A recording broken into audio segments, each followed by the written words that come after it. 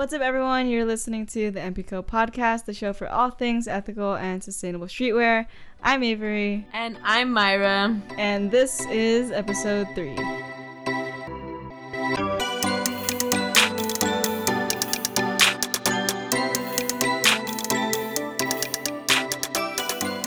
First, we want to say thank you so much to Serena and Jenny for hosting the pop-up market that we had at the Hey Hey and bringing everyone together. Also, thanks to Chris from Hey Hey Drinks for letting us use the space. The pop-up market was a collaboration effort with other, mainly female brand owners who make things responsibly or make things ethically and sustainably. So it was really cool to it was a really good feeling to be around such positive energy with a bunch of other women who own things and who run things. It was really great for all of us to connect, and then now that we've all done an event, we hope to do another one together at some point. So And 10% of all the sales that we made at the pop-up will be donated to Acasa Community, which is a nonprofit in LA. And what they do is they teach families and kids in low-income or underdeveloped cities about wellness and healthy eating. Most people think that you can only eat healthy or you can only eat clean if you live next to a Trader Joe's or a Whole Foods, but you can actually eat really healthily and feed your body well, even if you live, next to a Food for Less or a Super Kings, and they teach people about how to do that. So, yeah, thank you. Gracias. And we also want to show our appreciation for everyone that supported and bought something during Thanksgiving until Cyber Monday. We donated 8% of all the sales that we made directly to help the victims and the first responders of the Woolsey and the Hill fires near Ventura. And we donated to the CAL FIRE Foundation, the United Way of Ventura County, and then the Ventura County Community Foundation. And this episode that you're about to hear was actually recorded last week, right after Cyber Monday. So let's get to it. And on that note, it was just Thanksgiving, Black Friday. Today's actually Giving Tuesday, which is sort of ironic because Black Friday and Thanksgiving is all about consumption and receiving and buying things and consumerism. Whereas Giving Tuesday, which follows right after Cyber Monday, which is about giving and being generous and supporting other people and donating. I honestly didn't know so much about it till this year, and I didn't realize how much of an impact it has on the community. Giving Tuesday is really opportunity for both businesses and consumers to give back to the community and more. Consumers are given the opportunity to just kind of go out there, purchase from a brand, for example, that's gonna donate back to a certain organization, or maybe it's going to your local park and cleaning or your local beach. So it could really be anything that involves giving back. And it's also an opportunity for businesses to give back. This could be giving back to their employees. Maybe, I don't know, making like a day where some employees go out and volunteer, give back to the community. Yeah, it's pretty cool. It started here in the US, but it's actually now a recognized movement, I guess, especially with social media. I think the hashtag is hashtag my giving story. It's a good movement to have. It's not a stupid challenge or something. It's not surprisingly, but Thanksgiving, you feel good because you eat a lot, you're with family. Black Friday, you feel good because Black Friday. Cyber Monday. Cyber Monday, you feel good because you're getting all these things for a discount and they're you get all these deals. But then Giving Tuesday Giving Tuesday. You're what have I got left to give? What have left? Wallets empty. No, it's kind of ironic that giving feels better. It's you feel good when you give because you least expect it to feel good. When people, what's that thing when you retail therapy? Really, when you buy it, you spend hundreds of dollars on something, you go home, you don't feel that good. I mean, you feel good that you have something, but then it's it's very temporary. It's okay, yeah, I bought the snowboard, which I did and I love, but but then it's not a lasting feeling that's hits my soul, versus if you help someone on the side of the road or something, or you unexpectedly give, I don't know, your food to a homeless person. It's that's when you feel that's the feeling that you hold on to, right? When you donate something and you don't plan to and you just do it, it's whoa, I feel very fuzzy unless inside. You regret it, unless 5 minutes. Yeah, okay. We're always going to these stories.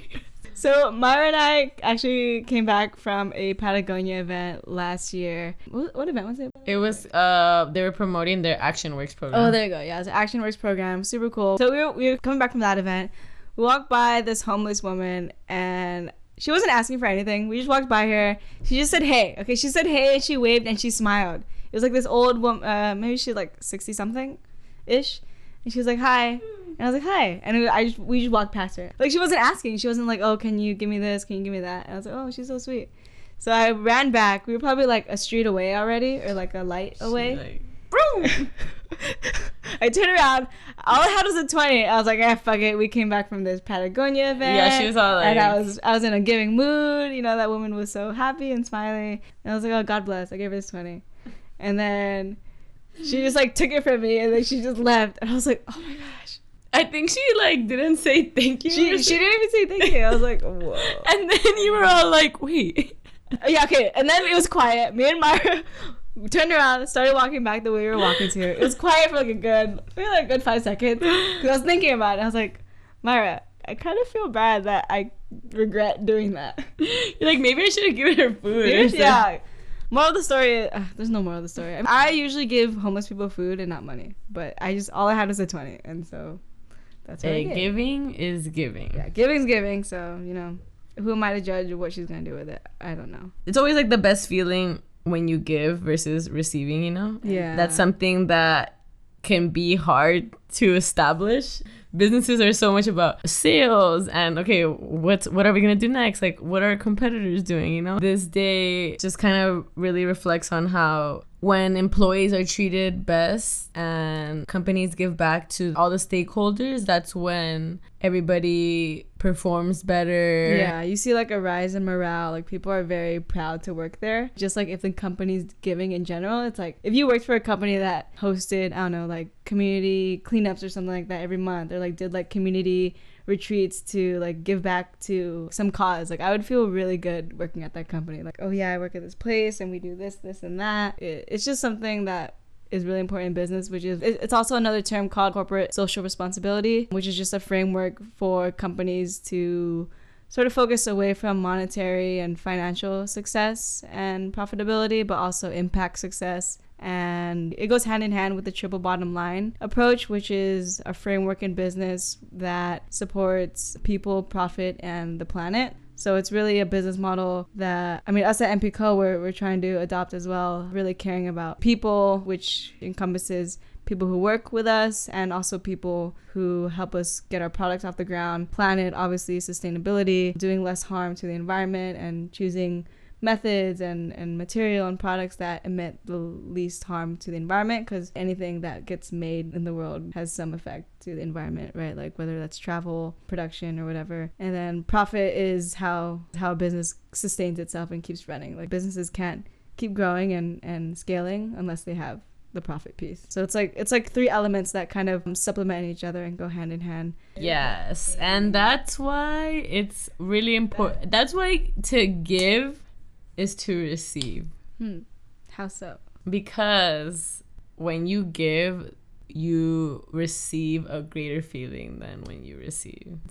This could be in, you know, your love life. Like, oh, I wish he did this. Oh, I wish he did that. And it's like, okay, like, what are you doing? You know, like, it's not all about receiving. Mm-hmm. You gotta give too. This could also be in your job, you know. Sometimes like we're like, oh, like, well, why didn't I get promoted? Oh, yeah, like a raise. Why are they not recognizing what I'm doing? And it's like, you gotta give something. What are you doing for the company? You know, like, are you really doing what you said you're doing, or you're just you're like making it seem like you're doing more? Yeah. You know, like, are you like being an advocate for your job, you know? On that note, it's like it relates to like every aspect of your life, like you said, like work and like the community and people and literally everything. Because like if you're not giving, you're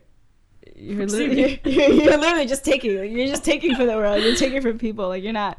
We take too much in our life, in our day-to-day life, I think. Like even beyond, I mean, not just the fashion industry, but just like in business and life in general. Like we're like self-driven as humans. We're self-driven because we need to survive. I mean, when we get down to it, like, our survival instincts tell us to, like, do anything by all means to stay alive. But it's very good practice to just, like, every day, like, see how you can give or how you can help. But not in a selfish way. Not in a way where it's like, okay, what can I do to help so that I can get a raise? Or, like, so that I can get promoted. That's like, where... That's not good. Yes. It should that's be genuine. A good thing you brought that up, Avery, because that's something, like, don't twist it around. Yeah, like, you're not good. I see you.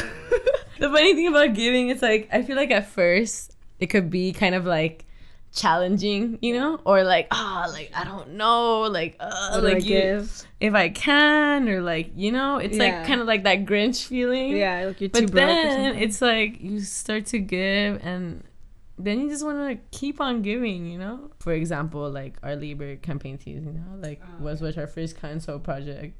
And they were a different price range than our other collections. But knowing where those materials come from and where it was made, it could be like the first time they made that purchase.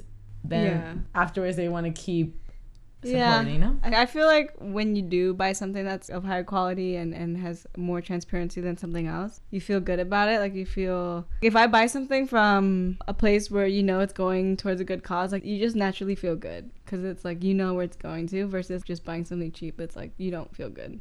You don't not feel good, it's just you don't care. It's like, whatever. And it's like a domino effect, because then you want to keep buying stuff like that and because you, like, hold on to that feeling. At least for me, like, when I buy something of high quality and I know where it's made, it's like...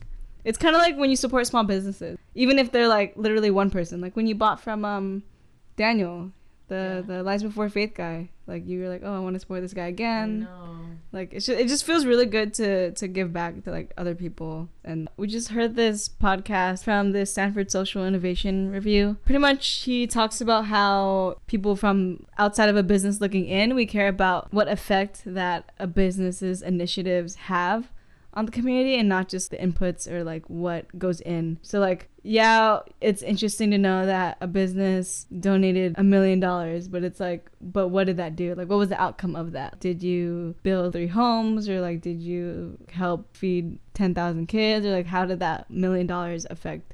I feel like that kind of reminds me of when we had our first Factory Impact, you know? With Tully. With Tully, because, like, we hosted a volunteer event where we helped clean our manufacturer's facility. So we went in on a Saturday morning. We helped clean up pretty much her entire space, which is like a shared facility. So we swept everything up. We wiped all her tables down. We moved a bunch of furniture. We literally wiped all the dust down, just because that's one of the problems in general in the fashion industry, especially in LA, is heat dust and poor ventilation. So there's a ton of dust there, and that ultimately makes its way to the respiratory system. And so we made it a point to kind of go in and clean that up. So we went in there, we cleaned a bunch of things up, and we also bought her this rolling chair and this back posture support. So I brought that up because when you and me, when we were kind of like brainstorming, like, what can we do? How can we help? Where do we start? Because the problem was so big, so that's why we wanted to help Tully directly, because that was something that we felt we could directly impact and see. Yeah.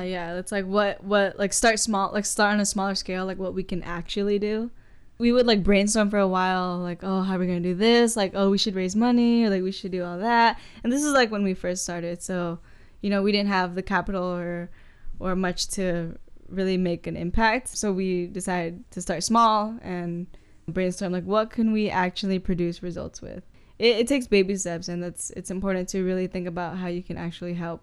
What's crazy is that it's the working class, like the garment workers themselves, the you know, people making like minimum wage. They're the people that are purchasing a lot of the fast fashion, actually. Like, it's like a cycle, never ending cycle, you know, because they barely have enough money to pay for rent, for utilities, like kids, that they don't have any other choice but to shop there, you know, there or thrift stores. That's why it's kind of like two different opposites, because we could be, you know, us and other brands, we could all be promoting sustainability and ethical production, which is great, but a large portion of the population is lower middle class that is purchasing from these companies. That's true, because like it costs money to make something with higher quality and more sustainably and ethically, and be able to pay you know, like the workers fairly. And that's why like things are so expensive. But like you said, people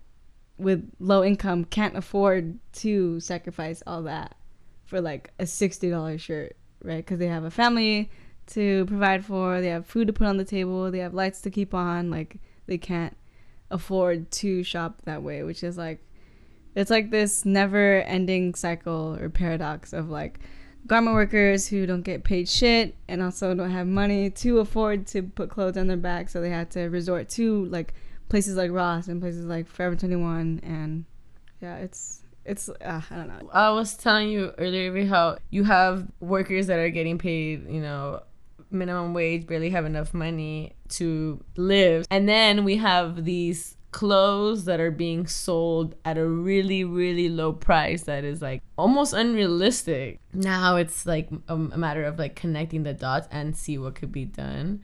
And I know you spoke about Patagonia, how you said they're like definitely leading the way there. Oh yeah, like Patagonia is a good example of like a brand that's at the forefront of leading the way in like sustainability, and they audit all their factories and they do their best to uphold transparency, because in the apparel manufacturing realm you can only have control of the factories so much, because the workers there can still subcontract to like low-key subcontractors or manufacturers in order to maintain that cheap cost. But it's really, I mean, obviously the education piece is super critical. Like me and you talking about it here, and like MPCO and like all these other brands that are really pushing this movement forward and building that whole community of conscious consumers. We can only go so far until we need help from people who could represent us and our beliefs and this whole cause on the legal standpoint and from like a policy standpoint, in order to make changes so that policies within the fashion industry can be more regulated, and so there can be kind of like a governing body governing like the factories and all that. Like there's really no like globally recognized like standard of how the fashion industry should operate. There's no like baseline that the fashion industry really operates under. It's very like, this is how it just works. There's no like rule book for it. Like the food industry, like that's super regulated because that's related to health and that gets people sick. But fashion is just like, that's not gonna get you sick. It's just gonna ruin people's lives. Like you know, overwork people. It's not gonna hurt someone. I mean, it will hurt people. Like if factories aren't up to date, like the Rana Plaza, but it doesn't affect consumers right away. It doesn't affect us directly. That's why there's no really governing rules, because it doesn't affect the people buying it directly. It only affects the people working. It's a controversial issue, but you know, at the end of the day, it's like these issues have to be addressed at some point, you know, and it's definitely affecting people. Yeah, it mainly affects people, but people being garment workers, like not us. Because, yes, like we're, you know, we like, don't see it, we don't feel it, or like it just feels. Because it's not like, oh, save the pandas, you know, which I'm totally for. Like, I love pandas. Like, I'm not Panda even Express, my shit. But it's not like, you know, save the this. It's not like a very like sexy topic. Yeah. Or you know, save the garment worker. I mean, hey, but new collection. People, you know, people order our patties. R.I.P. to the people order our patties. Yeah, from SpongeBob. R.I.P. to the SpongeBob creator. R.I.P. Yeah. Anyway, I'm sorry. Stay tuned for the next couple podcasts. We'll have a couple special guests coming on. They're incredibly talented. We're really excited to have them on board. But you'll hear their voices next week. That's all we got for today. If you guys love what we're doing, tell a friend. Tell your boss. Tell a foe. No, tell a friend, tell a foe. That should be our new ending. But just don't keep it to yourself, okay? So stay educated, stay informed, and we'll see you next week. Peace.